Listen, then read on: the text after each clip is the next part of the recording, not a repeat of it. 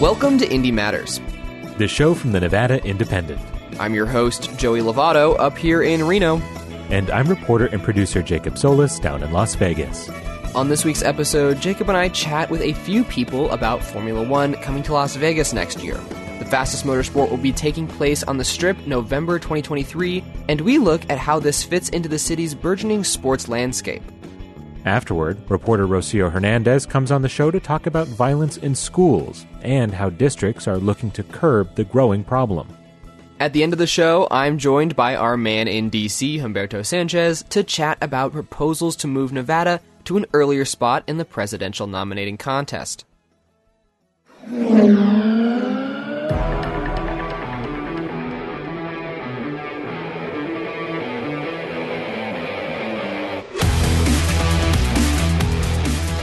Joey, what is this music? Well, unfortunately, we couldn't license the official Formula One theme song, which is amazing, by the way. So this is unfortunately the closest thing I could find. I see. Okay, well, I will recommend everyone listening to this do go out and immediately listen to the Formula One theme song. But short of that, Joey, Formula One is coming to Las Vegas for the first time since 1982. And because of that, we have a lot to talk about. Well, I know we have a lot to talk about because, Jacob, you are actually a huge F1 fan.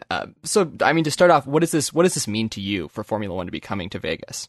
Joey, let me tell you, as someone who's been a fan since the year 2016, this is literally incomprehensible to me. I could not, in my wildest dreams, have imagined this moment right now where we're all just like, yeah, Formula One's coming to Las Vegas, baby. Like, what? I'm used to waking up at 6 a.m., half of the year, just to watch piddly races in Europe. Ooh, look at them go, just alone in my house. And now this. It's incredible. Well, I can tell you're excited. I have not watched much Formula One in my life, but from how you have explained it to me in the past, it does seem like a really interesting sport, a very unique race. And on top of all of this, there is also a serious economic component to this. You and I sat down with Brian Gordon of Applied Analysis, that's a data analytics firm in Las Vegas, to hear more about the growing market for Formula One here in the U.S. F1 certainly has some experience in the Texas area. They have an upcoming event in Miami next month, and so they have a pretty good handle on their customer base and the amount of visitation that it generates. Here in the U.S., clearly they've got a wide reach in other markets around the world where they have been able to measure how many folks attend their events. On any given weekend in Las Vegas, we have 300,000 plus people in the market already. And so we need to keep that in mind. But the reality is events like this, they bring a new customer to the market. They have a huge international following. So we'll bring a lot of folks from outside of the country that will generate demand here in the local market. I also got the chance to talk to Governor Steve Sisolak about his thoughts on the race coming to Las Vegas. They are investing a lot of money into Las Vegas to make this happen. They're convinced that we're a good market. But I am convinced that this one will be a marquee event for Formula One. I mean, nobody puts on a show like Las Vegas does. And as it relates to saturating, there's times when we have you could have a major fight the same weekend that we've got Formula One and the NFL. I mean, there's so much going on in Las Vegas. We have venues that are currently in existence. We've got more on the drawing board or planned to be built that can host some of these type of events, whether they're a basketball game, a concert, those sort of things, a neutral site football game, and that's going to be continued to expand upon. So this race is happening on the Las Vegas Strip. The Strip is the actual racetrack. I'm beyond thrilled to be with all of you tonight in the celebration and special announcement that Formula One racing is coming to Las Vegas. It will be on these legendary streets right below where we're standing, where those engines will rev, the checkered flag will wave, and Las Vegas will get set to play host for a brand new spectacle. The United States is a massive focus for us. There's no doubt about it. And we are seeing the fans here growing all the time. And the race will be on the street of the city and will be a Saturday night race. We're looking down at one of the most iconic, famous streets in the world. I can't wait to see this street with Formula One cars traveling 200 miles per hour down this Las Vegas Strip. It's absolutely amazing. We are anticipating 170,000 visitors to town to watch this race. They will accommodate 400,000 room nights, which is absolutely amazing. And the direct economic impact is approaching $500 million, and the indirect impact will be over $1 billion by the time we're done. It's also happening at night, which is rare for a Grand Prix. Only a handful happen at night each year, and even then, usually only in the Middle East or Southeast Asia because of weather concerns. Rarely do these races also take place directly in the middle of a city like this. Our reporter Howard Stutz and I sat down to chat a little bit about the logistics of the actual track. A good chunk of it is going to race from Sands Avenue straight down to Harmon Avenue, and then they'll make the turn. I mean, it's like 14 different turns on this track, but the big straightaway is going to be the Strip. And you have some of the most iconic properties. All the properties that align along are going to be in front of this race, offering prime viewership for their customers. Think about it. The Cosmopolitan has all those balconies that will overlook this race. I think that is really part of the big attention to it. They're also it's going to race around. When you look at the track, the way they have it configured right now, it's going to go around the Sphere in some manner. So the Sphere will be played into this. And a lot of different properties will have exposure because of this race. And here's Governor Sisolak again. This is going down the Strip, at night. So when you can imagine the look that you're going to get out of this when you see those cars going 200 miles an hour down Las Vegas Boulevard with the marquees in the background and those lights, I predict this will be the iconic race for Formula One. I really believe that. We also wanted to know what this is going to mean for tourism in Las Vegas. The race is happening in November of 2023, and they also have to shut down the Strip for this race. So here's Howard talking more about that. Well, part of the idea is in trying to minimize the shutdown is it will shut down for 7 hours a day. Now, there's going to be a lot of disruption as they set up for the race because you have to bring in the barriers, all the safety barriers and equipment. The pedestrian overpasses on the Strip that are part of the race will be shut down.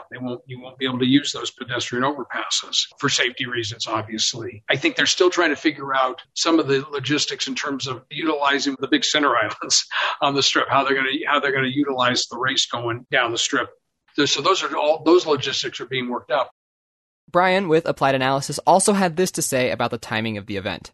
They're looking at scheduling this event during a fairly low tourism season, if you will, during the November timeframe of the year, which will help to boost some of the shortcomings in a relatively soft schedule that's typically here during that timeframe. So it seems to be a positive not only for Formula One, but really provides an opportunity for Las Vegas to leverage their brand here locally.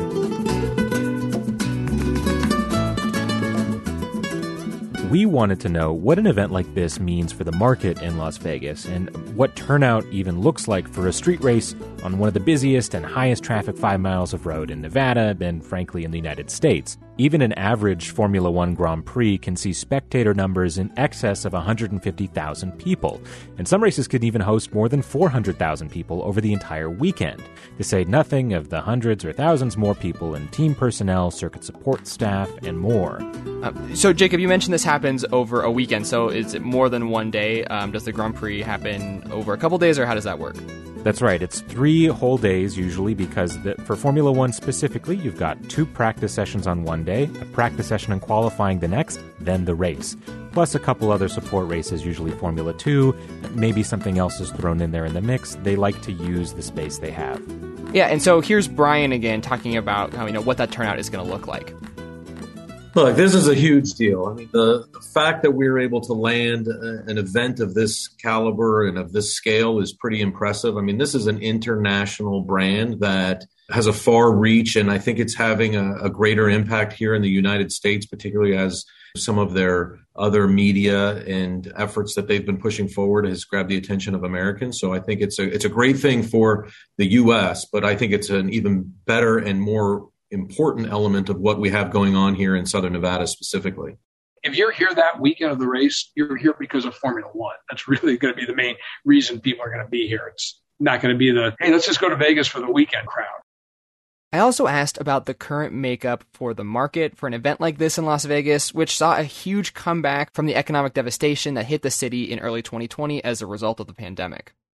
The last 2 years have been a little bit unique. Today, we've got primarily a leisure traveler coming to Las Vegas. We haven't seen convention-related travel come back to its pre-pandemic levels, which was a significant share of the overall visitation. About 16% of visitors were convention travelers. We haven't seen all of that international travel come back yet.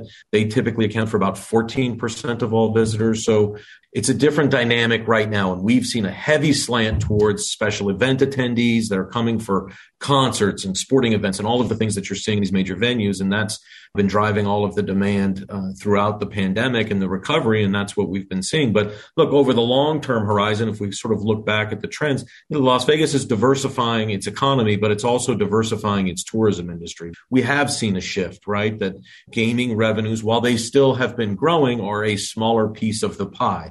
People are coming for the great restaurants. They're coming for retail shopping opportunities, all of these venues up and down the Las Vegas Boulevard. They're coming for entertainment, the shows and the residencies that you hear about. So, Jacob, I'm not much of a sports guy, aside from the San Francisco Giants. Sorry, Las Vegas Dodgers fans. But seeing how Vegas has really changed from a place that was once known pretty much exclusively for gambling to diversifying its offerings to things like conventions, outdoor recreation, shows and concerts, and of course the big one is now sports. It's really fascinating to me. Yeah, Vegas is a sports town now, especially with now one of the biggest motorsports coming to the city. This is on par with or potentially greater than a Super Bowl, if you want to think about it that way. This is a multi-day event as opposed to a single-day event, and so that also adds to the volume of visitors that are potentially here. But I think the goal was probably just to focus on how do we increase overall demand for Las Vegas and bring as many incremental visitors into the market and generate significant premiums and activate the entire city around a single event, and I think they've hit the nail on the head.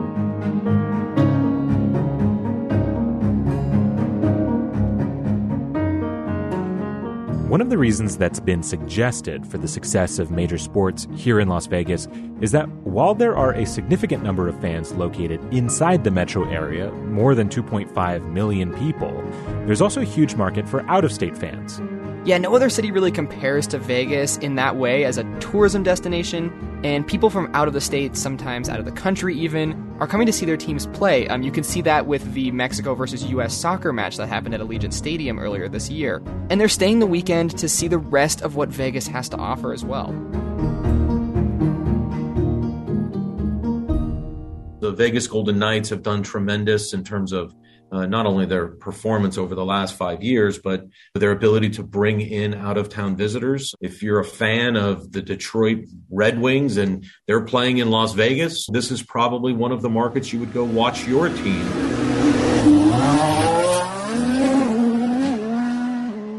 All right, Jacob, so we're going to have a Formula One race here in 2023. That's right, and it's going to be the third American Formula One race that year. Truly a staggering number considering the number of Americans who were into Formula One just 5 years ago, which, I'll tell you right now, not as many as it is today. You were a sports hipster. That's right. I was into Formula One in the United States before it was cool. So there's this big economic impact and kind of an interesting change in culture to a European sport coming to Las Vegas. And frankly, the interest in Las Vegas specifically is already sky high. Howard reported this week, and you can read more on our website, thenevadaindependent.com, that already hotels are getting calls from lots and lots of people about when they can book rooms for that weekend. And it's funny because that weekend doesn't even exist right now, and these hotels don't book rooms more than a year out in advance. Yeah, and the NFL draft is coming to Vegas this year. The Super Bowl will be in the city in a few years. So the sports landscape there is changing. We'll be reporting on it. And as always, you can find our reporting on thenevadaindependent.com.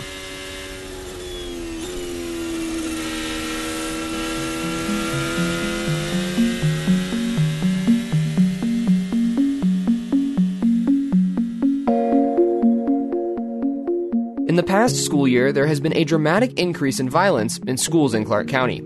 Fights between students and violence towards teachers have plagued the district.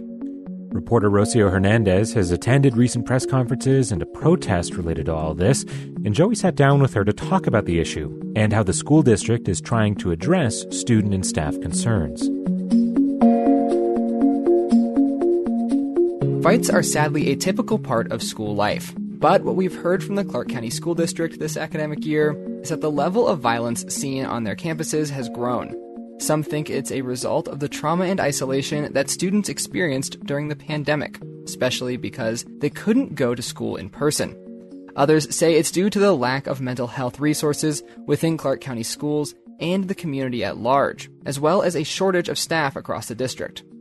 But now that we are getting closer to the end of the school year, the issue has gotten so bad that the district held 2 press conferences about this topic in a 2-week time span. The most recent press conference took place after a brutal attack on an El Dorado High School teacher, allegedly by a student. The teacher, who has not been identified, is recovering with family after being hospitalized. The student is facing more than a dozen charges, including attempted murder and sexual assault. So I'm here with education reporter Rocio Hernandez, who attended the press conferences and has been reporting on this rise in school violence. So to start out, Rocio, how has the incident at El Dorado High School impacted the district? Yeah, well, the attack was a really sad event, and I think it created a ripple effect across the district. So students and teachers, a lot of them are really on edge right now. And during a recent protest, we heard from one teacher, Jamie Tardinsky of Canyon Springs High School, who said many of their colleagues are worried that something like this could happen to them, and their students are afraid to come to school because they no longer feel it's a safe place for them. And our students, our staff, we all deserve better. Our campuses are not combat zones. And right now, it feels like I wake up to go to a war I did not sign up for. I went to school to become a teacher. I didn't get drafted as a soldier. But Clark County School District Police Chief Mike Blackeye is expecting the violent activity to increase after students return to school from spring break on Tuesday, April 19th, and carry on through the remainder of the academic year. Yeah, and so what kind of steps is the school district looking to take to address this issue of violence? Yeah, so the district held 2 press conferences recently to talk about what actions they're looking to take to address all of these issues. So one thing Superintendent Jesus Jara announced in March was that the district would recommend expulsions for fights that cause significant campus disruptions. And the students who are recommended for expulsions could be referred to alternative schooling options such as the Nevada Learning Academy, that's the district's online public secondary school. And at the press conference that the district had last week, Jara discussed efforts to improve security, such as partnering with law enforcement agencies to increase police presence on campuses through the end of the school year. He also talked about upgrading security cameras, equipping teachers with some sort of panic button that could connect them quickly to administrators and first responders. But at the recent press conference, Jara was asked why the district didn't do any of these efforts before the teacher was attacked and hospitalized. Why did it come into this horrific event? This is something that I'm going to tell you as a superintendent. I'm going to do what I need to do to protect our educators and our students, and I'm taking the actions now. So what's been the reaction of the Clark County staff, students, and parents on the actions? So far, what I've been hearing is mixed reactions from the community.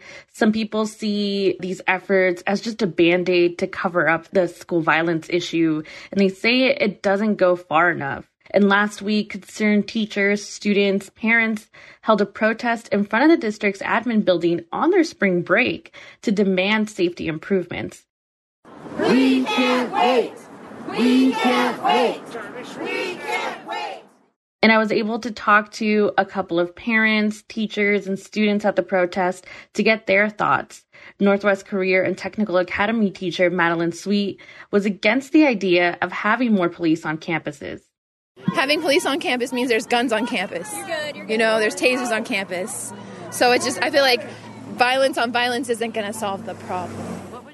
And then others, like Shadow Ridge High School teacher Kayla Williams, said they want to see more proactiveness and discipline. We need more people on site. We need more help. We need more money for safety. We need more discipline. The kids have learned this system this year, and they know that they can get away with everything. And we need more, go back to the zero tolerance, because they're providing them so much grace that it's putting us in danger. So kind of zooming out here a little bit, during previous legislative sessions, there was a lot of talk about restorative justice being adopted in schools. Does that play any role in all of this? Well, that's certainly one thing that the Clark County Education Association, the bargaining unit for the district's licensed educators, is pointing at. To give you a little backstory, in 2019, Nevada passed AB 168, which aims to provide an alternative consequences for student misconduct rather than expulsion as part of an effort to reduce the school-to-prison pipeline. Education Association President Marie Nices said at a recent press conference that the law prevents the district from swiftly expelling students for violent behavior or battery that causes bodily injury. Instead, the law requires that schools provide a plan of action based on restorative justice before expelling the student and prohibits students ages 10 and younger from being permanently expelled. But the law does have some exemptions, and district officials say restorative justice rules don't apply in extreme cases like the one that we saw at El Dorado. But at a recent press conference, Nices called on lawmakers and Governor Sisolak to review this law and make changes. So I expect we'll hear more about restorative justice and how it's working in future discussions. And so when we're looking at this issue of violence in schools, what's next? What should our audience be looking for as the district looks to tackle this problem? So we're nearing the end of the school year, but like I mentioned earlier, CCSD police expect that the violent activities will continue, and they say that an increase of violence is typical for around the end of the school year, and they'll be bringing in that law enforcement presence to try to get ahead of that. As far as teachers and community members, they have another protest planned for April 28th. That's before the district's next school board meeting. So we'll be following up with this issue and continue to track what's being done about it. All right. Well, and you can find all of your reporting for all of that on the NevadaIndependent.com. Rocio, thank you so much for talking with me today. Yeah, thanks for having me.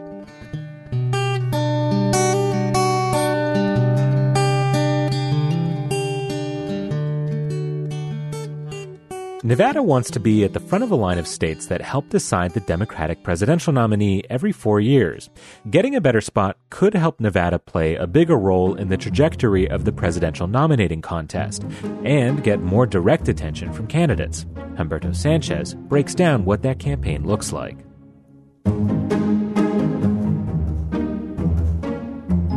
Well, I'm here with our man in D.C., Humberto Sanchez, and we are talking about Nevada moving up in the primary election to potentially be the first state. But before we get into that, we haven't talked in a few weeks, Humberto, and we always start with the weather. So how is the weather in D.C. this nice April afternoon? It's delightful. It's going to be actually hot today. It's going to be 77 this afternoon. I'm very jealous. Here in Reno, it's been like 55 and sunny. It's very deceiving. You look outside and you think you can go out there, but it's a little windy. It's a little chilly. I've heard Vegas is probably in the 80s today. So you guys all have better weather than me today. But yeah, so let's start with talking about the DNC, the Democratic National Committee, and they are the ones who are actually considering Nevada for being the first primary state. That's right. The DNC has decided to look at its procedures at the presidential primary contest in the calendar leading up to the convention and choosing a primary candidate. The DNC's Rules and Bylaws Committee approved a plan actually that would allow up to 5 states to hold early presidential contests. So instead of Iowa going first, the people of Nevada want Nevada to go first. Why does that matter? For those people who aren't in the know, who cares? So the Democratic Party has been looking at itself lately, and right now, currently, Iowa goes first, New Hampshire, then Nevada, actually, and then South Carolina. They want the first state to actually reflect what the country looks like. So what they did with this plan is essentially it's a framework for how to decide what 5 states would go. It's up to 5 states. It could be fewer than that. They think that Iowa and New Hampshire don't reflect the nation as a whole in terms of the population. Places like Nevada and South Carolina are more racially and ethnically diverse, which is one of the factors that they'll look at as they go through this process, which could give Nevada a leg up. As I said, they're already third, and this could help them improve their place. As you recall, South Carolina was the turning point for Senator Joe Biden. He came in second in Nevada, which pretty much launched him to South Carolina, and then he went on from there. So the DNC, in its framework for what it wants states to kind of reflect, is it wants it to be diverse. It wants it to be a competitive state that would help win a general election, and it wants it to have the wherewithal to hold a fair and transparent primary.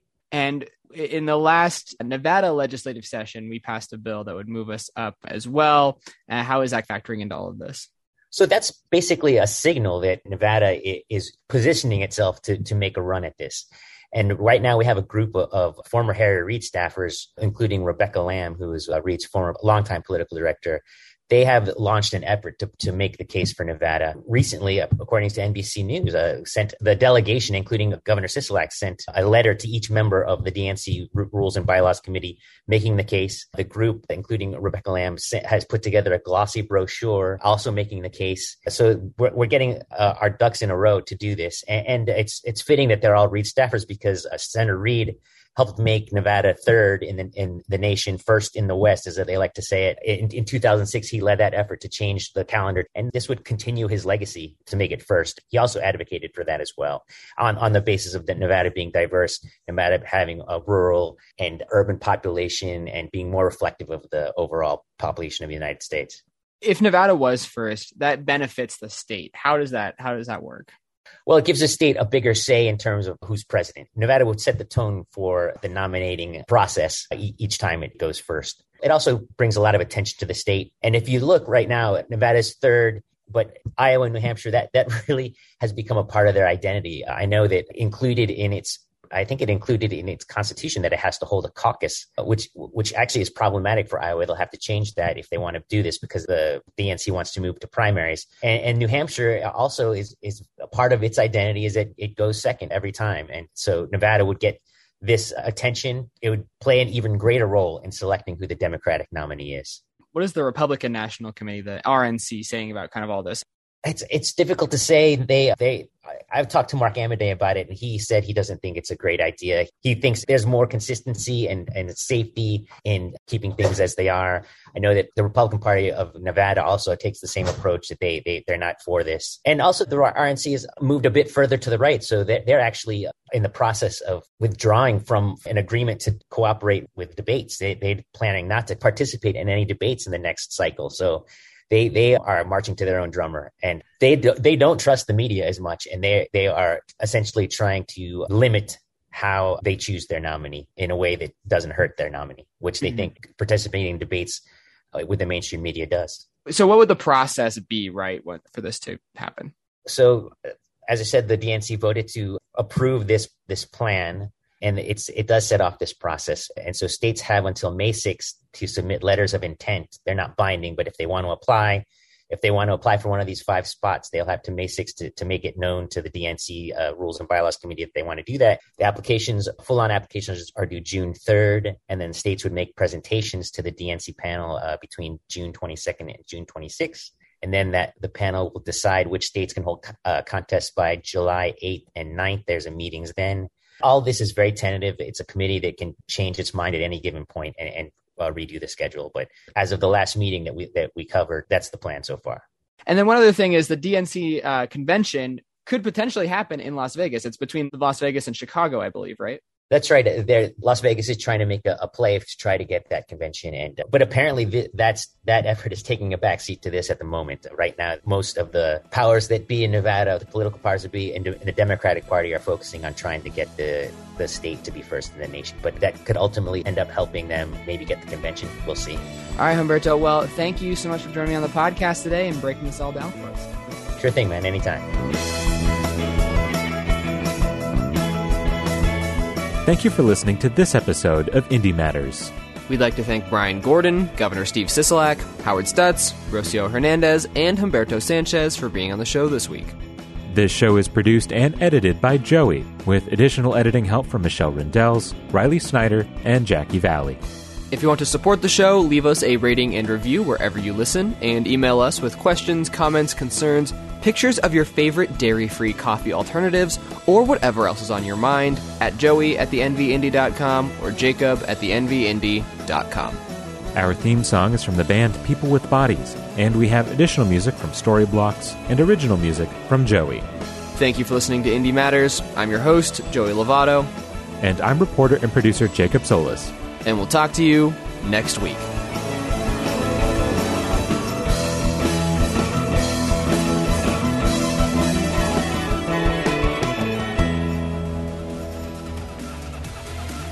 Oh, Joey, what is this? No, that's too fake. Joey, no.